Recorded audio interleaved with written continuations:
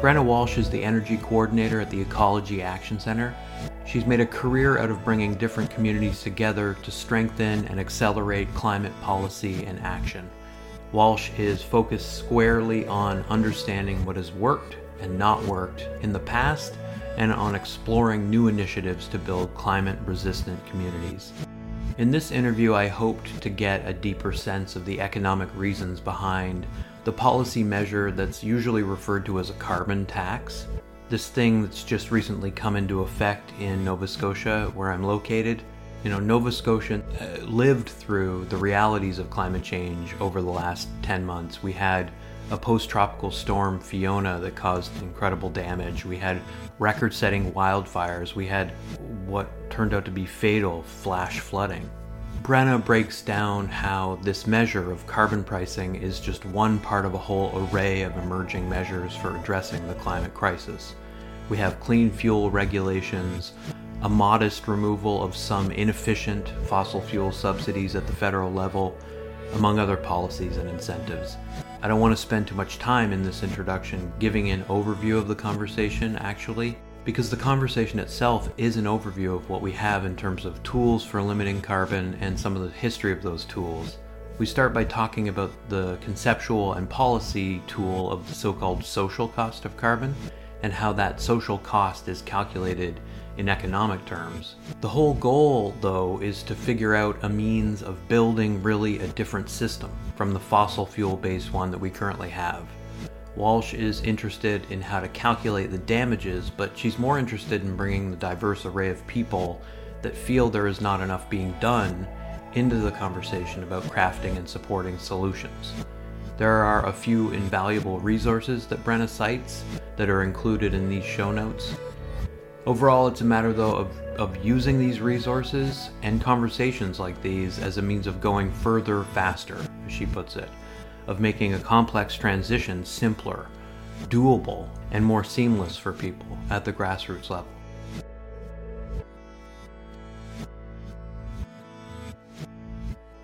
It makes sense to devote a chunk of time to thinking through, I think, the complexities around the various tools we have, to decarbonize really the system, the economic system as a whole. And, when you're looking at it, it's like, over the last 2 centuries, fossil fuels have obviously created economic growth and this unbelievable acceleration of everything. Yeah. But of course, now it's impossible to deny that the extraction and burning of these types of fuels is devastating for the environment. Mm-hmm. We're at a point where it's so clear. The summer of wildfires, the flooding we just saw in Nova Scotia, where an entire summer's worth of rain inundated us for 24 hours. They give us an opportunity to provide a tangible definition of the idea of the social cost of carbon. Just to kind of contextualize it, the social cost of carbon tries to quantify the economic damage caused by each ton of greenhouse gas emissions. The Canadian federal government has recently increased the estimate to $261 per ton, which is actually appropriately high compared with most other countries that calculate the number, maybe with the exception of Germany, which estimates it at $225 and at $800 per metric ton of carbon if we take into account the question of equity. So that number has gone up in Canada from $57 to $261.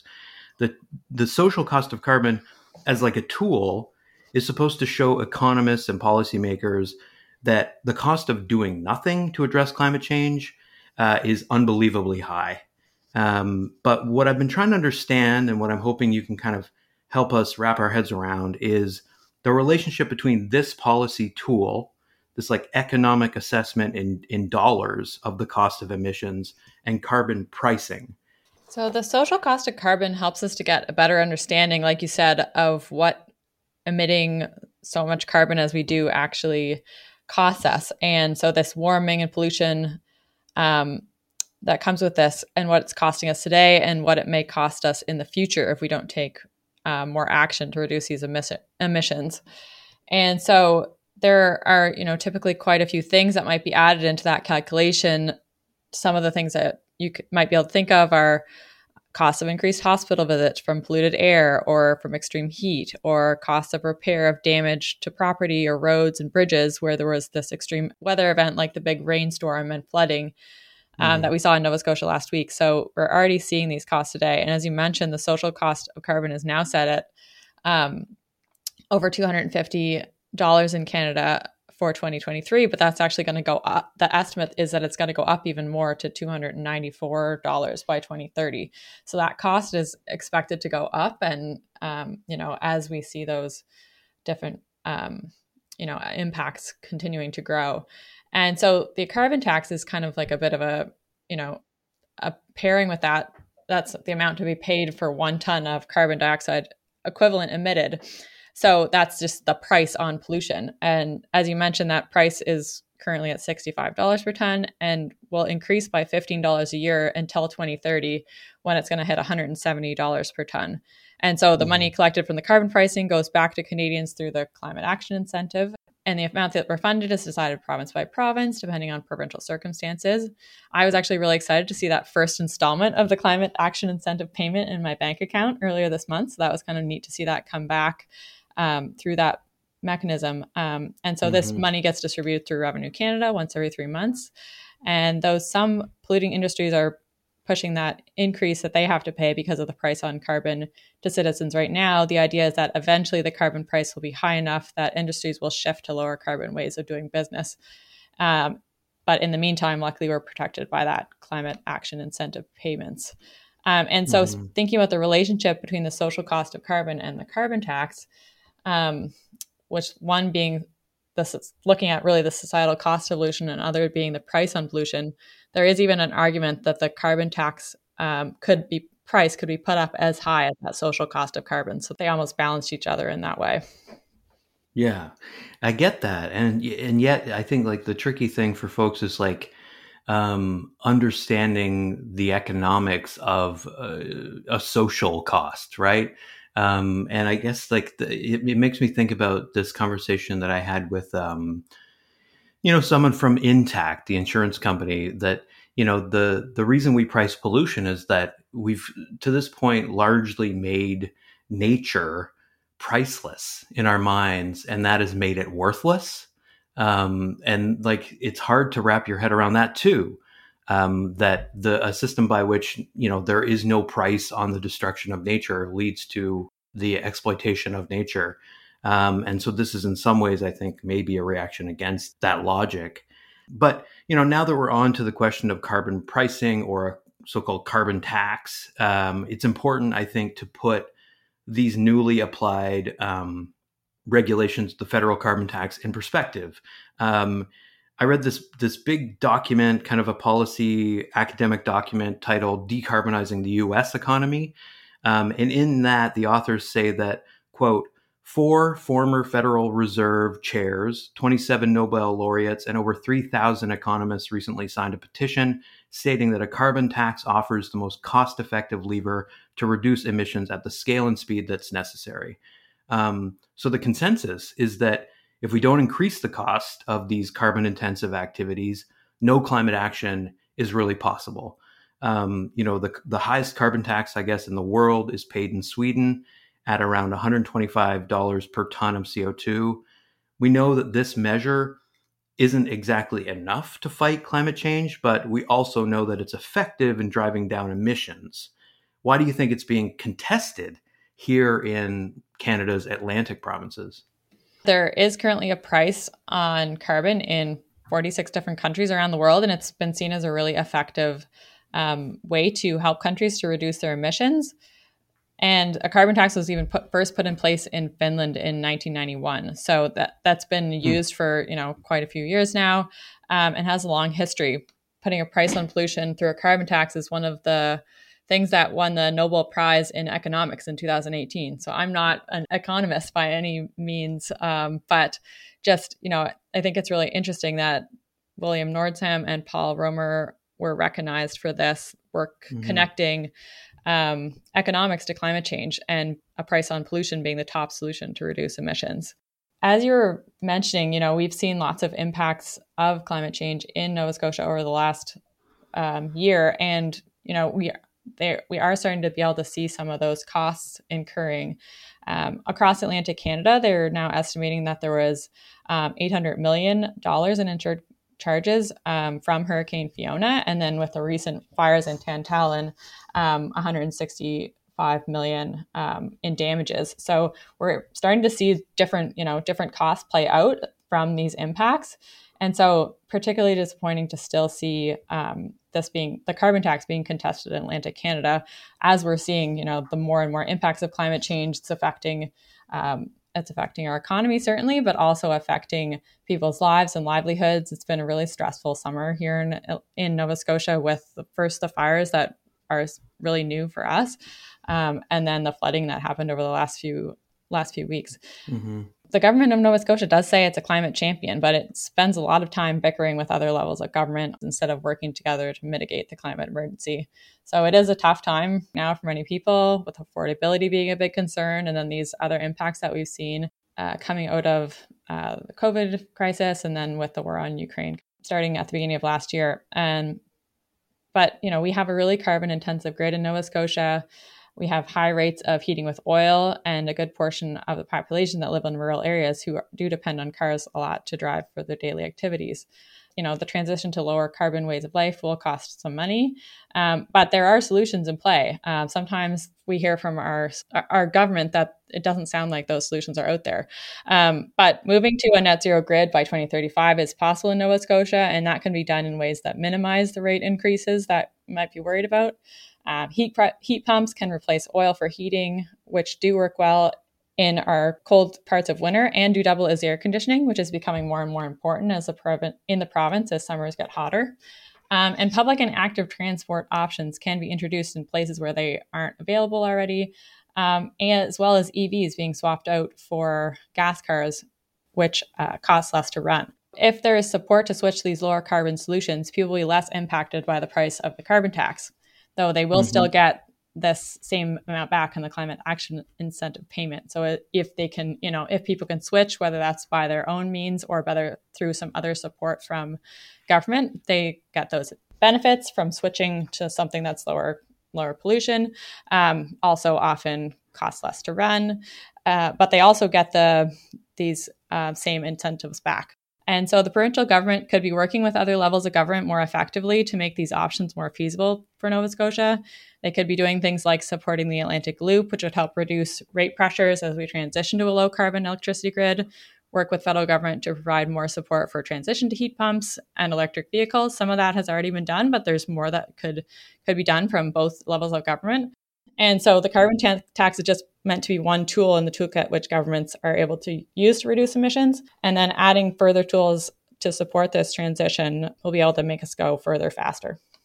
I love that. Yeah, going further faster, because we have the solutions clearly that we need. There's a massive, there's no end to the sort of solar futures or wind powered futures that people can imagine. But as you say, building that infrastructure is going to take money. It's going to take enormous amounts of investment, and it will likely take, as it were, stranding fossil fuel investments, or at least pivoting away. But those solutions require, it sounds like you're saying, certain kinds of communication tools as well. You do need to generate buy-in at the same time.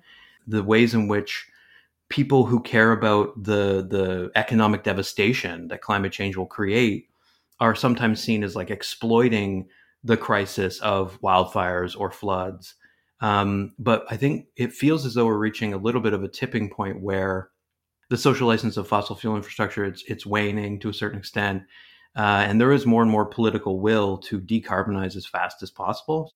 The cost of living, for example, is this really complex crisis, and it needs to be treated as one and not treated as a political football, which I think is often how it's treated. And so one of the things that's often wielded as a way of undermining carbon pricing is the idea that it's going to impose an unfair burden on low-income households. Opponents of carbon pricing, like the provincial governments of Nova Scotia and New Brunswick, have spent money on advertising to make the point that we need to push back on the federal carbon backstop, as it's called. creating all this kind of friction. And so I'm wondering if you could speak to what their argument on this point misses about the regulations. I know that the Ecology Action Center has said that if the policies function the way they're supposed to put equity first.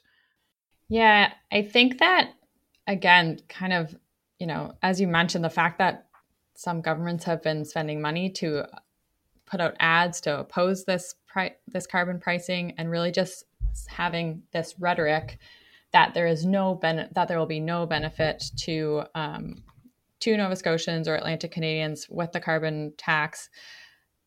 But then also, in some of that rhetoric, not mentioning these solutions, like we said, not mentioning the solutions, not mentioning, some of the nuance that will need to be worked through in whatever is being put forward, to move towards low carbon economy. And so it in a way minimizes the problem a little bit, and is really disappointing to see that money is being spent to do that. Time and effort were put into developing those ads, notwithstanding, just the money that was spent to play them. And so really disappointed that effort isn't being put to other uses.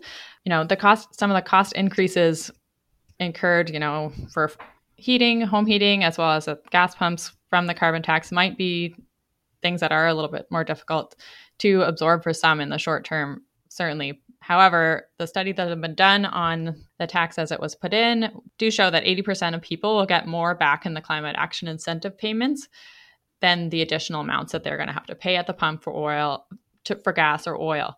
With that payment coming in every 3 months, this should help support some of those negative effects of the carbon tax for those who might feel it most. So it is good that is happening, fairly frequently. And as those with higher incomes are more likely to have larger spaces to heat or have multiple cars, they will be more likely the people that don't get as much back through that climate action incentive as they pay. I think it's important to mention that for a family of 4 in Nova Scotia, that payback every 3 months will be $248 this year. And so that's something, that information hasn't been shared very widely by some people in the provincial government. So another thing to note is that there was this recognition, I think, that there is a significant portion of households in Nova Scotia that heat with oil. And so the carbon price didn't come into force on January 1st, 2023, like it did in other provinces. There was, some requests made by premiers in Atlantic Canada to have, this carbon tax not apply. But, there was some recognition from the federal government that there would be potentially impacts through the winter. And so this putting the tax in place was delayed until July 1st, 2023. This also applied in Newfoundland and Labrador and PEI. And so it did have less impact this winter, where there was already people that were going to be having a tough time with some large impacts of inflation and affordability concerns. And in November 2022, the federal government also announced additional funding through the Oil to Heat Pump Affordability Grant, which provided an additional $5,000 for those in low income to switch to heat pumps on top of existing grants and incentives from both the provincial and federal government. So there is money being put in already by the federal and provincial governments for some of this switching and efficiency, making things more efficient so that there won't be as many costs of oil as we go forward. But there is this additional kind of funding put in place. And this was the idea of kind of delaying this date a little bit of the carbon tax coming into force, and this additional funding was try to accelerate the transition to heat pumps for those who would maybe have the most trouble paying for those higher fuel oil costs when the heat's turned back on this coming winter. So coming back to the fact that the carbon tax is just one of the tools that's being used to help address climate change, but it needs to be coupled with these additional supports and incentives to make decarbonizing possible. An example of something that the way that this could be expanded is that this oil to heat pump affordability program, which currently offers additional funding to low-income households, could be extended to provide free heat pumps to income-qualified households that could just eliminate this burden of switching to heat pumps altogether and help these households to save money on bills. That's something that we've put forward as a proposal for budget 2024. We'll have to see if that's taken up, but they have a similar program already in PEI. So thinking about kind of pushing for support from the provincial government of Nova Scotia, seems like a little bit more of an effective use of time than paying for advertisements just attacking the program. For sure. And the kind of thing that, like, of course the public would support, like there's going to be no end to the support for that. I think the thing that it addresses in, just like thinking about heating, for example, is like, it is the case that we're in a situation where fossil fuels are not currently like inessential, right? If we wanted to compare it to other forms of phase out, phasing out something like, it's like we don't need plastic bags, right? We don't need cigarettes. Like these are things that we don't need and could do without, and that are bad for our health in the long run. Fossil fuels are baked in, as it were, and like that makes it very difficult for people to conceive of moving away from it. But creating an affordability program for doing so, it means like converting, I would say, the shock of recognition, where like there was a point at which I simply didn't see the number of heating oil tanks that were attached to people's houses in Nova Scotia. And then when it starts to be narrated to you, right? Like that this thing that we take for granted is maybe a little bit kind of perverse and certainly kind of poisonous. Having oil, in as part of your home, to heat it, like then you begin to see it. But it's hard, even at that point, where you're kind of shocked by the recognition of how ubiquitous it is, to understand how you're going to move away from it. But I think programs like this provide people with like a material means basically for doing that. I wanted to shift gears slightly, but kind of stay on this problem of communicating the reasons for climate policy to people, even when like it might be costly in economic terms. The Ecology Action Center has been unwavering in its messaging around the newly enacted clean fuel regulations, which are separate from the carbon tax, but part of this package of incentives, regulations, policies that are being put in place to help us reduce emissions. You've written that this policy, quote, will help all 4 Atlantic provinces achieve their net zero goals while also supporting their economies and creating jobs. And yet, in the opinion piece you co-authored, you write that Atlantic premiers are working to, quote, instill fear and hesitation in the public around these clean fuel policies. Just wondered, like, what's your sense of public sentiment about this particular package of decarbonization measures? Like, do you think people understand what the clean fuel regulations are and imply? We're really hearing increasing concern from people as we speak to people about the climate emergency, and people really asking, why is action so slow? What can we do? What are government doing? And I think we hear that from more and more and a more and more diverse group of people. So while the carbon tax puts a price on pollution, and that's paid for every ton of pollution emitted, the clean fuel regulation requires that suppliers of gas and diesel make their processes more efficient by 15% by 2030, which is something that shouldn't be too hard for companies. Having record profits in the last year shouldn't really be a super big lift. One thing to know about the clean fuel regulation is that this was something that was discussed and debated and came to an agreement between the federal government and provinces over a period of 6 years.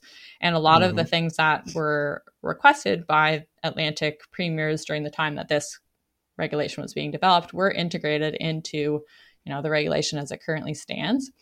And so this clean fuel regulation provides a bit of a complement to the price on pollution. It's trying to move companies to emit less. So, there'll be less pollution that will be being paid for. And so some of the modeling done as that regulation was being developed over those 6 years said that there shouldn't really be a cost to consumers for this regulation for the first few years, but there may be a small cost by 2030, around 8 cents.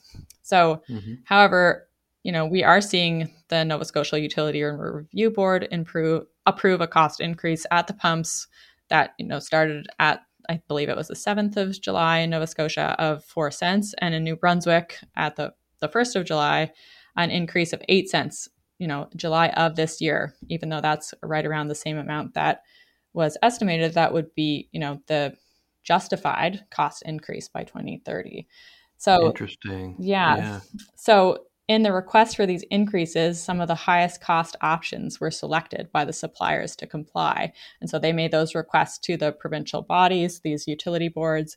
And so I really wanted to emphasize that though this regulation is federal, the increases were approved by these provincial regulating bodies. And so the Nova Scotia and New Brunswick governments raised these concerns, before this clean fuel regulation was going to come into force through the spring and into June, but that it would cause undue increases to their in cost to their citizens. But in a way, they've allowed and enabled these increases to play out in a way that wasn't really needed. So it's just this interesting interplay. And, as more and more people, particularly in Nova Scotia, are supporting strong climate action, it's interesting to see these things happening at the provincial level as these different climate policies come into play.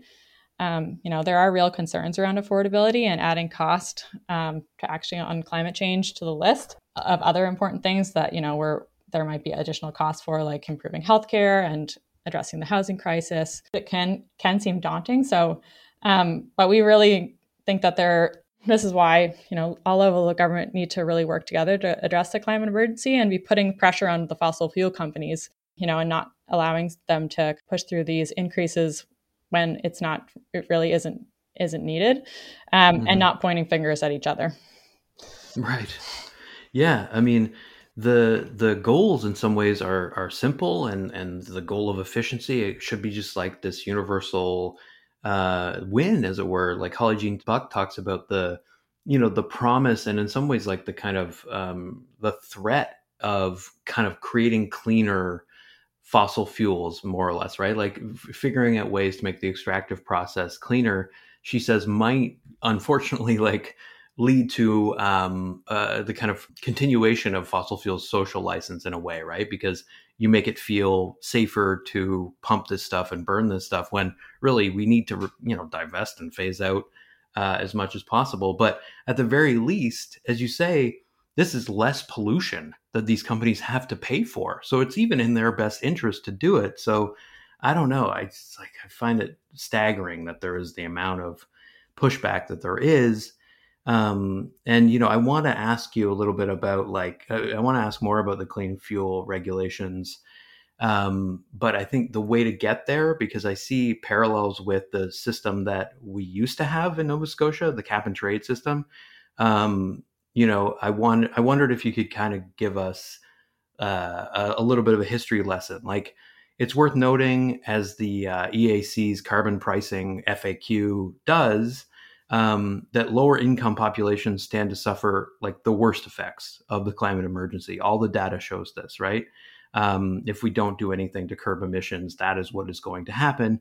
And on the point of, this FAQ, which is, such a great resource for so many reasons, it also points out that, quote, part of the reason we're paying more than any other province is due to our former cap and trade system. And I just wondered if you could kind of give us more clarity on this.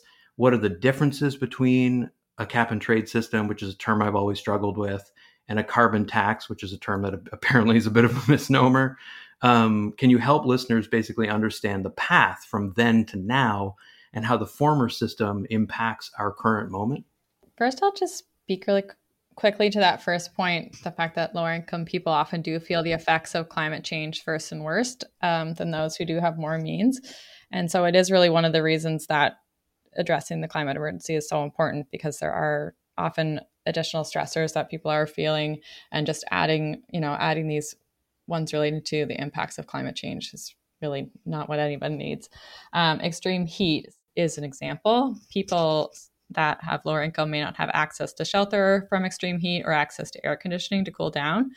And so this can cause exacerbation of existing or, additional health effects.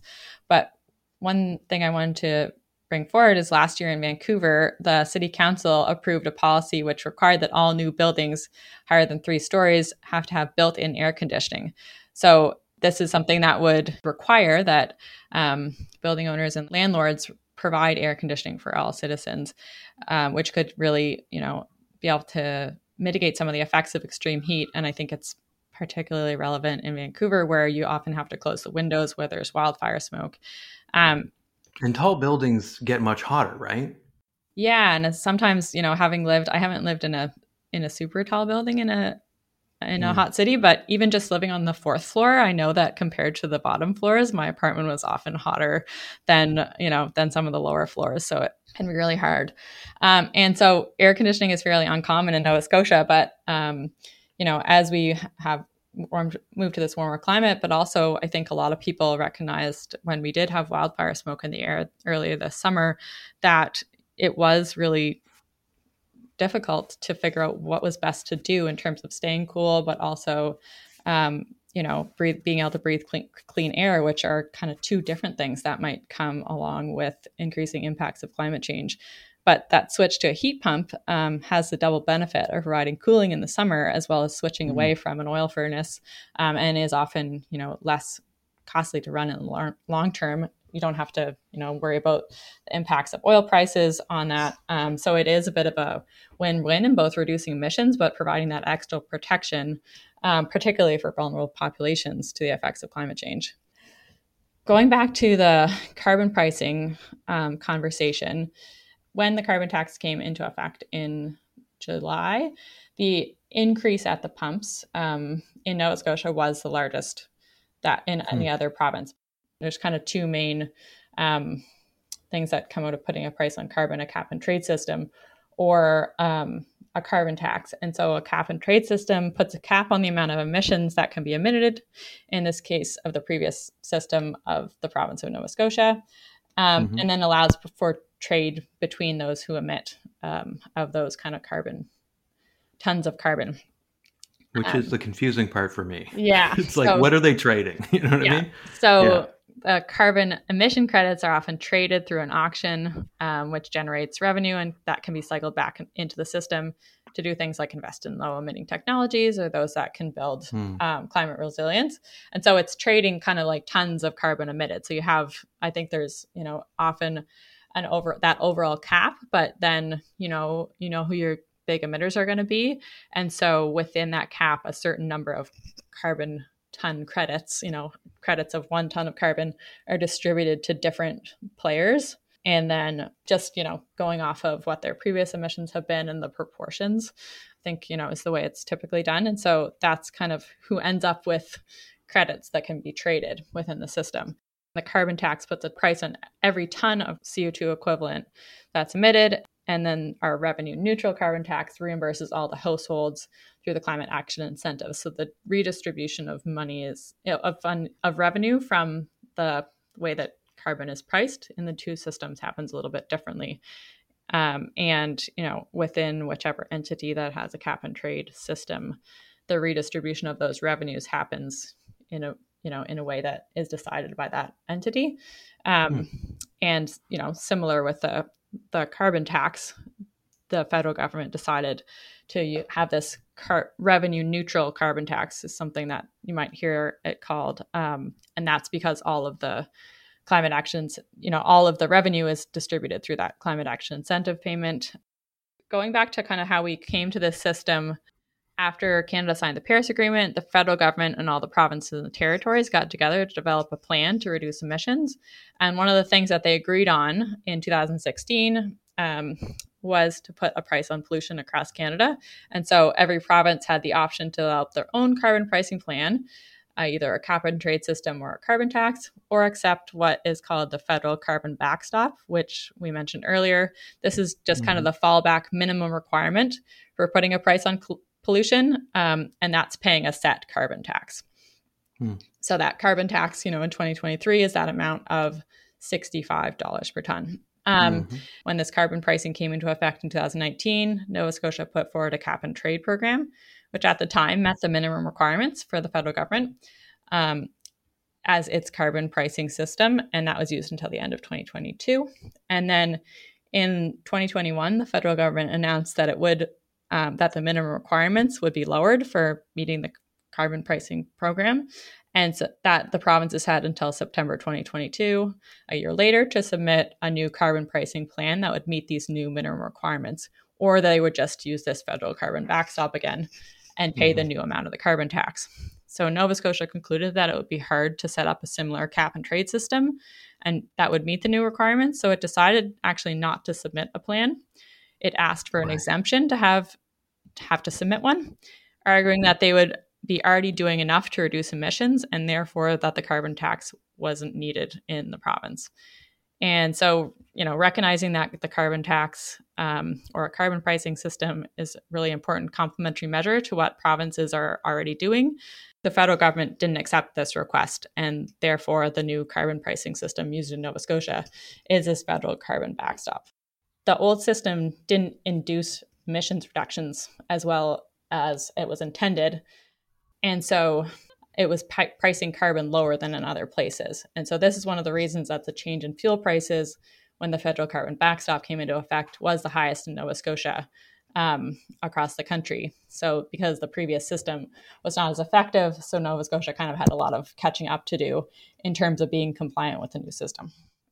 Yeah, absolutely. I think the thing that I learned from reading somebody like Holly Jean Buck's work is that carbon pricing, something like carbon pricing, reducing it just to like a math problem, like what should the exact number be, actually doesn't address, again, like the complexity of the problem socially, like it is, and having that kind of information, the analysis that says like, okay, we have a price, it is producing these kinds of social effects, that is more valuable, I think, than just like the purely abstract policy calculations that just don't necessarily resonate with people. Like it's hard for people to connect, and so making, as you are, the connections clear in a more accessible way, and trying to demystify the rationale for these policy decisions is just like really important, I think, at this, let's face it, kind of cataclysmic moment. But yeah, I mentioned that I wanted to ask a bit more about the clean fuel regulations. So, because like the way I understand it, or maybe misunderstand it, is that it is kind of a cap and trade scheme to some extent. Like these carbon intensive industries, right? Companies that are making gas and diesel, refining fuels, like the energy industry, they are able under these regulations to kind of trade credits for complying with the regulations. Am I getting that wrong? There is a credit trading component in the clean fuel regulation, yes. The regulation is designed to support emission reductions through lower carbon intensity of a fuel from extraction, refining, distribution, and through the use of the fuel. In the system, producers and importers of gas and diesel must create or buy credits to get their reductions requirements met. And as I said previously, they need to reduce a certain amount every year starting in 2023 and then get to this overall reduction of 15% of emissions by 2030. And so this system, I think, is kind of interesting, and it could be interesting to look further into the details, but credits can be created by lowering carbon intensity of a fuel, supplying low carbon fuels like biofuels, so biodiesel or ethanol, or by supplying fuel or energy for low carbon vehicles like electric vehicles or hydrogen fuel cell cars. Right. So you're incentivizing that move, that transition. Yes. It's a lot. Again, like this is all a lot, right? To think about the economic system. And so I think like it does make sense to just try to keep focusing as much as we can on the local, and sort of engage with how the sort of figurative average person is going to deal with these measures and think through them and navigate them. You mentioned that carbon pricing is designed to increase every year, put it in and put more and more pressure on this fossil fuel based infrastructure to shift away from business as usual. I think it's important to talk about like what that estimated price that we're going to get to is. If it's increasing every year, why is that appropriate? Given like other estimates, like the social cost of carbon and how that seems to go up as well in lockstep with carbon pricing. I think, it'd be very possible to leverage this fact of a continually rising carbon tax or carbon pricing to, as you put it in your op-ed, like instill fear and hesitation. That notion of like and increasing tax on something that we currently can't avoid is likely to inspire a sense of anxiety, aversion in the public. I'm wondering, in terms of the communications challenge, how it can instead inspire a sense that actually our government is moving to take action on the climate emergency by using what it can use, these market mechanisms to take fossil fuels out of our everyday lives, and maybe also basically break the overpowering influence of the fossil fuel industry in our economy. I think one of the interesting things to think about is right now, the price on carbon that has increased quite a bit in Canada in the last few years and will continue to increase is $65 a ton. And as we said, the social cost of carbon is right now over $250 a ton. And as we mentioned, that's real, even though it's a little bit more complicated to break down, that is real cost likely being incurred, for our society right now because of climate change.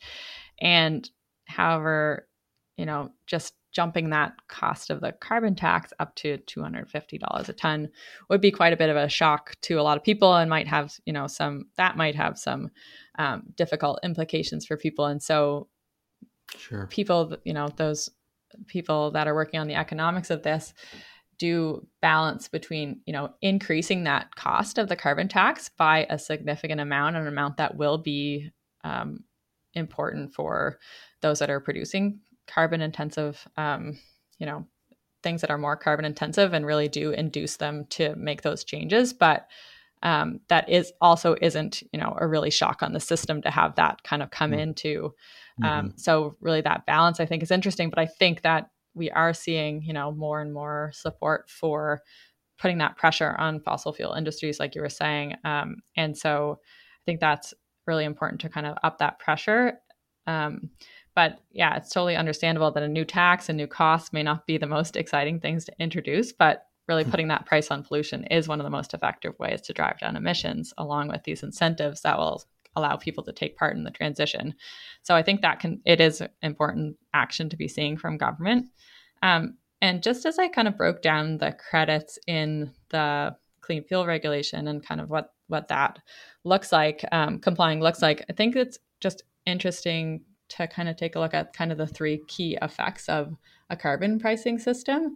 And so it, is meant to let consumers know what goods and services are more carbon intensive. So you see that, increased costs on gas, but you don't see it affecting the cost of an electric vehicle, for example. It's lets producers know what goods and services are more carbon intensive, but then also pushes innovation to produce more affordable, low carbon alternatives.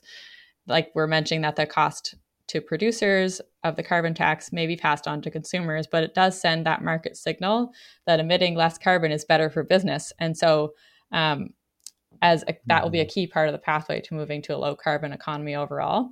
And so I think, as you were saying, we can put more and more pressure with that price that fossil fuel companies have to pay, as well as that bottom up pressure from people that want to see those low carbon alternatives be available and at lower cost. And so in a way, it provides some of this pressure from both sides, along with other policies and regulations, as well as those incentives. That will be a really key piece to reaching our climate goals across Canada.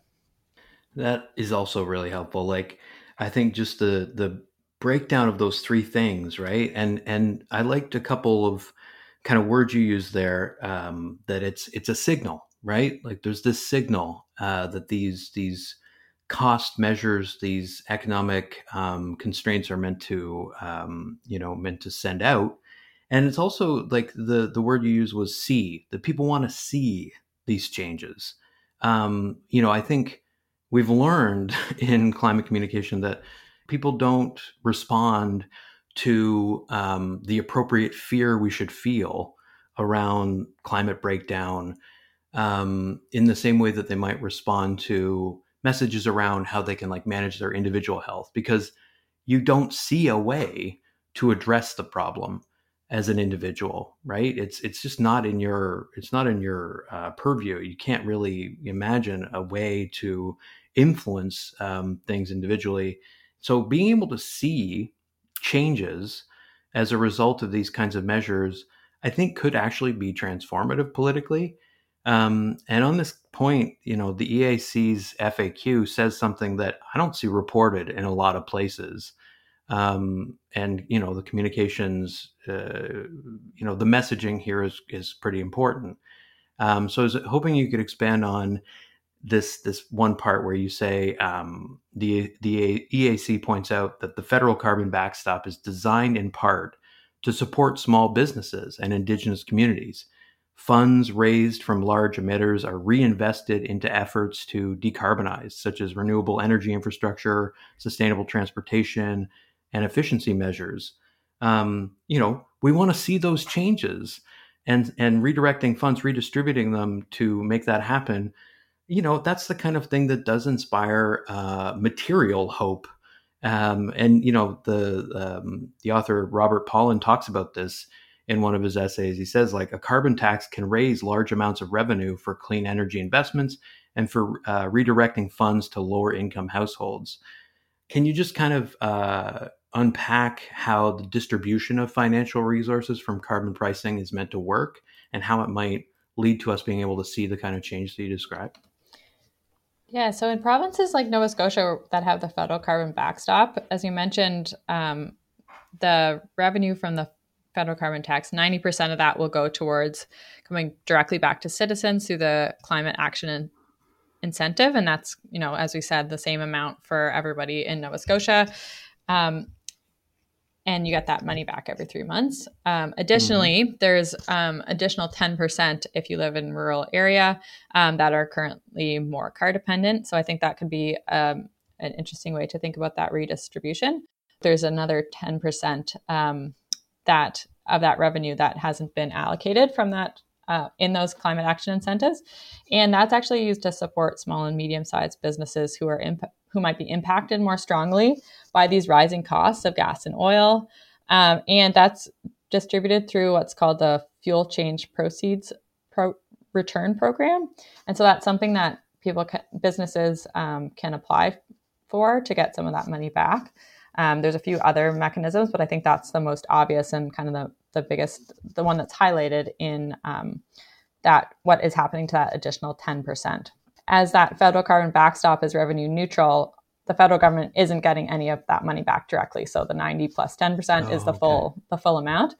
And so the revenue from the carbon tax is distributed in these two ways.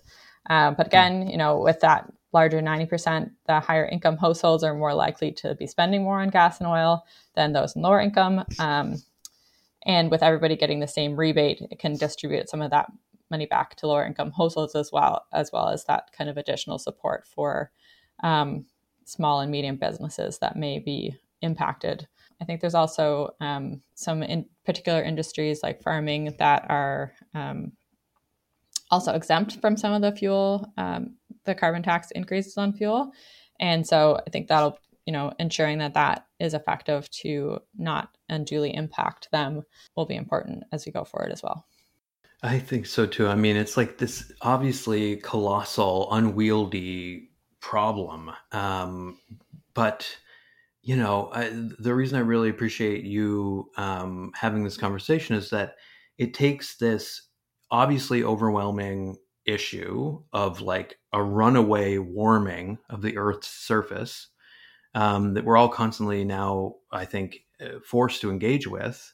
That's the result of this acceleration of everything and this focus on economic growth. That moment where growth has sort of, turned into something unwieldy and very dangerous does clearly necessitate crisis measures. Like, it is all hands on deck. Like, we are facing an emergency. And so it feels to me useful in that context to, as fast as we need to go, to still slow our thinking down and focus on where the conversation is, where action is happening.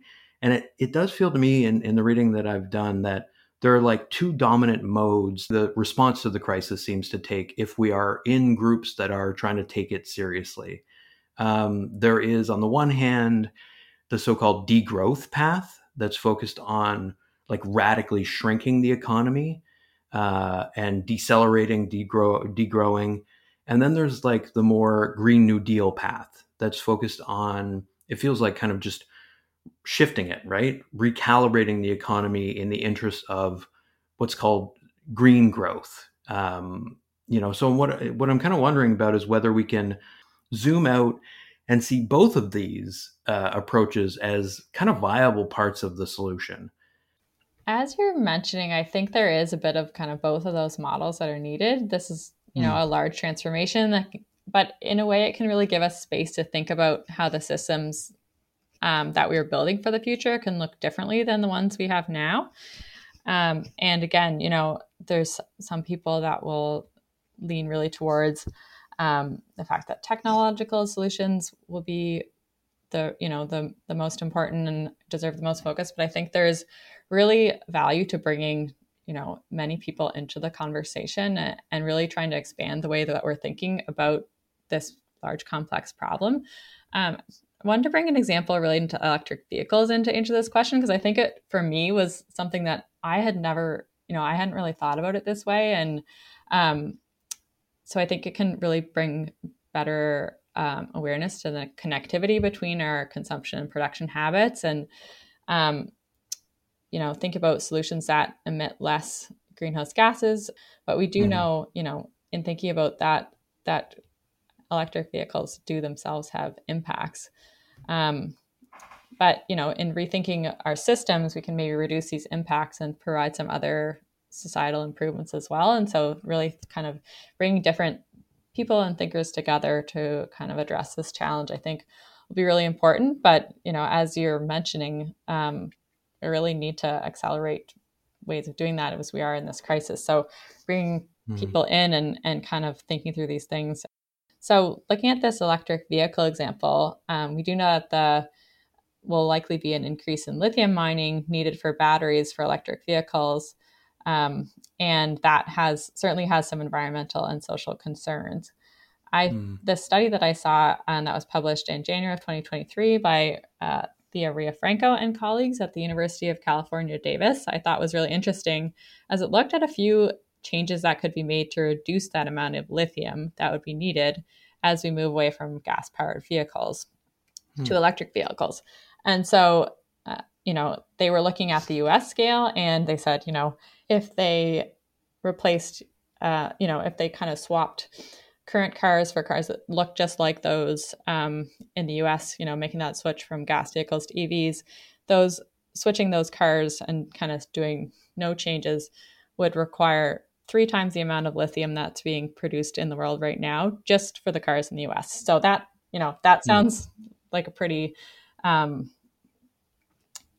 that sounds like it could be pretty problematic in terms of, the increase that would be of mining that would be needed across the world to make that switch. But then they looked at some subtleties within that. And they found that if the rate of car ownership in the US stayed the same, but there was a switch to smaller car styles like that are more typical in Europe, which would need smaller batteries and less lithium, there would be a 42% reduction in the amount of lithium that would be needed to make all those switch to cars by in the US by 2050.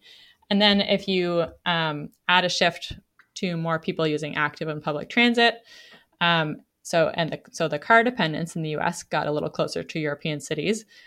That need for lithium dropped by 61%. And then if they looked further, like if you move to cities that are a little more dense and public and active transit are being really accessible and incentivized and more convenient to use, the amount of lithium would be needed dropped by 92%. So that's a pretty drastic change that, some of those shifts that would be needed, maybe you wouldn't make them all the way, wouldn't maybe get to all the way to 92% reduction, but as we look to address climate change, we can kind of push for these changes in the way that our systems work, and they can both reduce the impacts of climate change, but also, make our communities better to live, work towards some of the complete community models that we also look at the AAC and have a lot of other benefits. So a combination of policies like the carbon tax, and others can help to push our society and economic systems towards these changes. Yeah, that's really just like clear and encouraging. And it's based in like data, which I think makes it sort of, a potent tool for, policy action as well, which is really useful. I did want to give you an opportunity if you had any thoughts on the recent announcement of this like federal removal of fossil fuel subsidies in Canada. This is something that I've heard reported on in a bunch of different ways. And it just feels to me like it's not it's not exactly where we need, like, it's good, but it's not everything, right? It's not a complete vision. And, I mentioned Holly Jean Buck a few times because I've learned so much from her work. She talks about like the value of subsidy removal needing to be calculated with a social logic, not just a carbon logic. And it does sort of feel like Canada is foregrounding the carbon logic when it comes to removing these subsidies for fossil fuel companies. Some countries spend more on fossil fuel subsidies than on health or education. And you do have like a push for fossil fuel subsidy reform. It's basically a reform that doesn't install forms of economic austerity, because like fossil fuel infrastructure is kind of wrapped up in all of these other services. Did you have any commentary on the removal of these federal fossil fuel subsidies? I think it has been really good to see that Canada moving forward on the commitments they've made to removing fossil fuel subsidies. So, that last year they put forward a plan to remove subsidies that are made by Canada internationally on fossil fuels, and then that they're the first. This is also a commitment that was made by G20 countries to remove what they're calling inefficient fossil fuel subsidies, nationally. And Canada has been the first of the G20 countries to kind of put forward their definition and their plan of what removing inefficient fossil fuel subsidies will look like. So it's been really good to see Canada moving first on that. I know that we do have, a fairly fossil fuel intensive economy. I think it definitely is really good to see that movement. Again, I think it is one of the pieces that, it's not, as you said, kind of the be all and end all. It won't solve all the issues and needs to be done in a thoughtful way. But I think with working together with, some of the regulations that are in place in Canada, the carbon pricing, as well as the clean fuel regulation, but then also things like the clean electricity regulation that's in the process of being developed, the cap on oil and gas, and the methane reduction regulations that are coming into play, as well as other things that are being developed by both federal and provincial governments, will be really important to think about how they integrate together to really push for the emission reductions we need. In terms of reducing our emissions overall, Canada has fallen short compared to some other countries in that, and really need to accelerate that towards 2030 if we're going to have a chance of staving off some of the worst impacts of climate change. Yeah, for sure. The struggle continues, I think. And, that struggle can be reduced to just one or the other. Like, it can just be reduced to sort of an economic contest. It can be reduced to a political battle. But it feels to me like it's fundamentally like an ethical thing. We're talking about the loss of crops, and not just property, but homes, and the loss of people to climate impacts. But I just want to, thank you for sharing all of your knowledge on this. It's been really, really helpful. Thanks. It was great to speak to you.